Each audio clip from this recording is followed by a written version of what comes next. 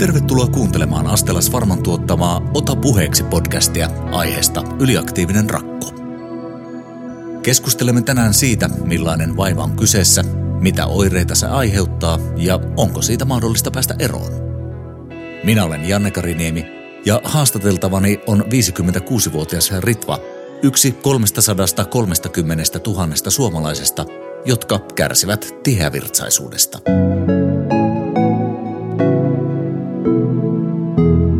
Ota puheeksi. Käydä pissalla.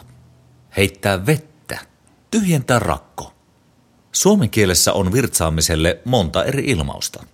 Mutta miten monta kertaa tällä ykköstarpeeksikin nimetyllä toimella pitäisi päivässä käydä ja milloin vessan ovi heilahtaa liian usein?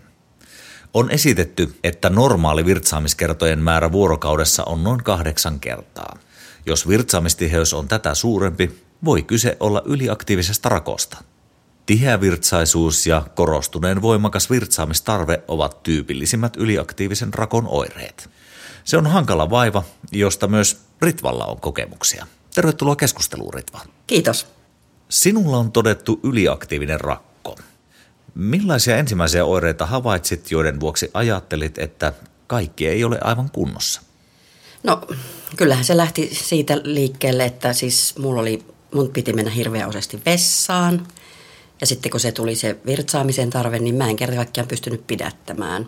Ja sitten se tarve tuli todellakin sillä tavalla, että niin kuin ihan kuin salamakirkkaalta taivaalta. Ja sitten kävi pari sellaista tapausta, että en sitten kerennyt vessaan. Mulla tuli sitten pissat housuun. Ja siinä kohtaa mä sitten ajattelin, että tämä ei ole normaalia ja niin kuin eihän me tämmöisen asian kanssa nyt rupea elämään, että sitten mä lähdin hakemaan apua. Noin 1/3 virtsaamistarve tulee niin äkillisesti, että vessaan ei välttämättä ehdi ajoissa. Tällöin puhutaan pakkovirtsan karkailusta eli pakkoinkontinenssista. Oliko sinulla tällaisia kokemuksia? Kyllä vain. Ja mulla se oli nimenomaan sitä, että se tuli se hätä niin nopeasti. Ihan tosiaan niin kuin salamakirkkaalta taivalta, mä en pystynyt pidättämään. Tilanteet varmasti säikäyttävät. Pelottiko sinua ja koititko itse etsiä tietoa, mistä voisi olla kyse? No, mua ei kyllä pelottanut ne tilanteet millään tavalla, mutta tietysti hävetti ja hämmensi. Ja kyllähän mä sitten tosi nopeasti lähdin etsimään tietoa tuolta internetin ihmeellisestä maailmasta. Ja sieltähän sitä tietoa sitten todella löytyikin. Moni odottaa vaivan kanssa pitkäänkin ennen kuin lopulta hakee apua. Tilannetta voi myös pitää ikääntymiseen kuuluvana normaalina asiana, eikä siksi ota asiaa esille. Menikö sinulla pitkään ennen kuin koitit löytää ongelman ratkaisua? No ei mulla kyllä kauhean pitkään mennyt. Olisinko mä ehkä puoli vuotta. Ja sitten kun ne oireet paheni, niin en mä kyllä todellakaan monta kuukautta edes odottanut ennen kuin menin sitten hakemaan apua. Enkä myöskään ajatellut niin, että se on ikääntymiseen liittyvä niin kuin normaali vaiva. En missään tapauksessa ja niin kuin millään hetkellä ajatellut, että se on normaalia. Minkä ikäinen olit, kun ensimmäiset oireet ilmaantuivat? Mä luulen, että mä olin siinä ehkä vähän alle 50. Ja nyt kun mä jälkeenpäin mietin, niin kyllähän ne selvästi liittyy myöskin niin kuin vaihdevuosioireisiin minun kohdalla. On tutkittu, että erilaiset sopeutumiskeinot, kuten kotiin jääminen tai reitin varrella olevien vessojen sijainnin selvittely etukäteen, voivat tulla osaksi arkea. Huomasitko sinä vältteleväsi liikkumista tai oliko sinulla muita keinoja, joilla koetit helpottaa tilannetta? No mulla ei onneksi tilanne mennyt koskaan siihen pisteeseen, että olisin ruvennut jäämään kotiin tai välttelemään liikkumista. Se ei varmaan koskaan mennyt niin pahaksi se mun tilanne sitten, että mulla tämä vaiva ei sitten sitonut minua kotiin. Että mulla ei onneksi päässyt se tilanne näin pahaksi ja näin pitkälle. Moni saattaa pitää vaivan nolona, eikä siitä ole aina ihan helppo puhua.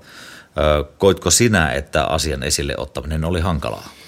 Siis onhan se äärimmäisen noloa. Kyllähän se nolottaa, että aikuisilla ihmisillä tulee siis pissat housuun, että sun pitäisi pystyä pidättämään. Se on noloa nimenomaan, vaikka eihän sen niin kuin pitäisi olla, koska eihän se ole omasta tahdosta kiinni. Lääkärissä musta ei ollut mitenkään hankala ottaa asiaa esille, eikä nyt oikeastaan kavereittenkaan kanssa. Mutta eihän tämä nyt semmoinen juttu ole, mistä sä jotenkin ventovieraiden kanssa vaikka baarissa rupeat puhumaan. Että onhan se sillä tavalla kuitenkin aika arka asia. Entä kerrotko läheisillesi, millainen tilanteesi oli? Kerroin mä kyllä jo läheisille, joo. Koitko olevasi ainoa, jolla on tällainen vaiva? No en, ja varsinkin sitten kun netissä kävi, niin kyllähän siellä sanottiin, että Suomessa tai maailmalla moni ihminen kärsii tästä. Ja ei mulle tullut mitenkään sellainen ollut, että mä jotenkin erikoinen tai ainutlaatuinen tai yksin tämän vaivani kanssa. Vaikka ei mulla lähipiirissä ole ketään tästä samasta yliaktiivista rakosta kärsiviä, mutta mä tiedän, että meitä on paljon. Poikkeava voimakas virtsaamistarve voi johtua monesta eri syystä. Tulehdukset virtsateissä, rakkokivet, muutokset virtsaputkessa tai rakossa sekä kasvaimet ovat muutamia tällaisia. Miten tutkimukset käynnistyivät sinun osaltasi? No mä menin heti ensimmäiseksi gynekologin vastaanotolle ja mulla taidettiinkin silloin todeta joku tulehdus, joka sitten hoidettiin. Ja sitten kuten mä äsken sanoin, ne vähän lähestyvät vaihdevuodet, niin ne tietysti vaikuttaa limakalvon kuntoon ja paksuuteen. Ja sitten ruvettiin hoitamaan sitä niin kuin limakalvoja, mikä oli siis todella iso ja tärkeä askel tässä minun parantumisessa tai siitä, että se vaiva saatiin kuriin. Koet siis saaneesi apua. Miten se on vaikuttanut arkeesi? No mun täytyy kyllä sanoa, että se ei tällä hetkellä ihan hirveästi vaikuta mun elämään millään tavalla. No tietysti jos on baarissa tai iltaa istuu ja sitten nyt juo paljon olutta tai viiniä tai mitä sitä nyt sitten juokaan, niin silloin saattaa tulla tämmöisiä äkillisiä virtsaamisen tarpeita, mutta oikeastaan tällä hetkellä se ei juurikaan minua häiritse. Totesit, että sinua ei nolottanut asiasta puhuminen ja tulit tännekin, jotta yliaktiivisesta rakosta voitaisiin keskustella avoimesti.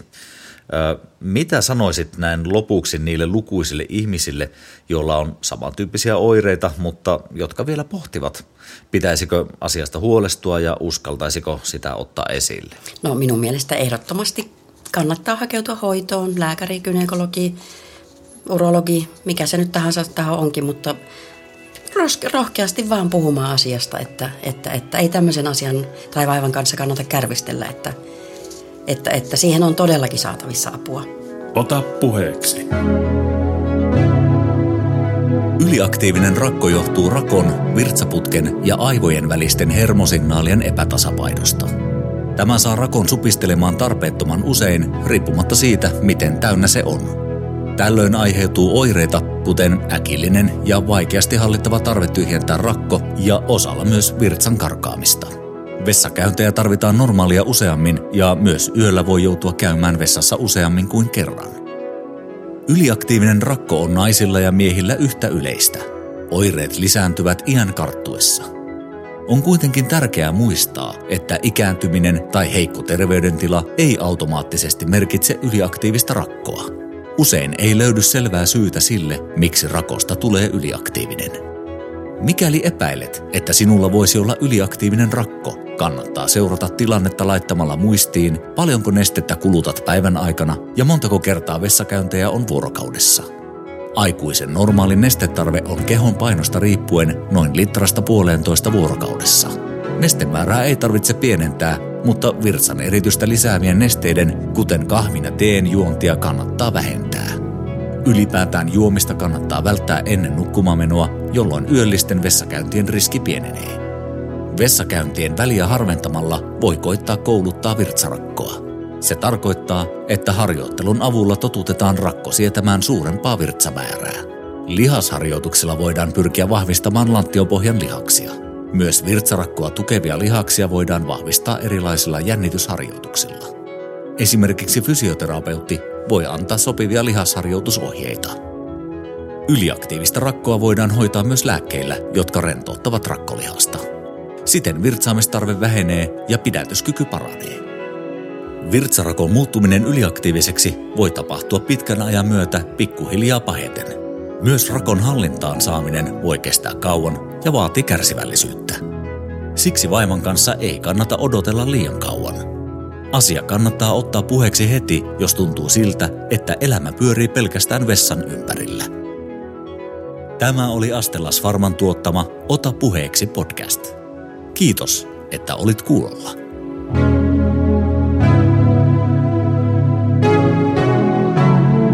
Ota puheeksi.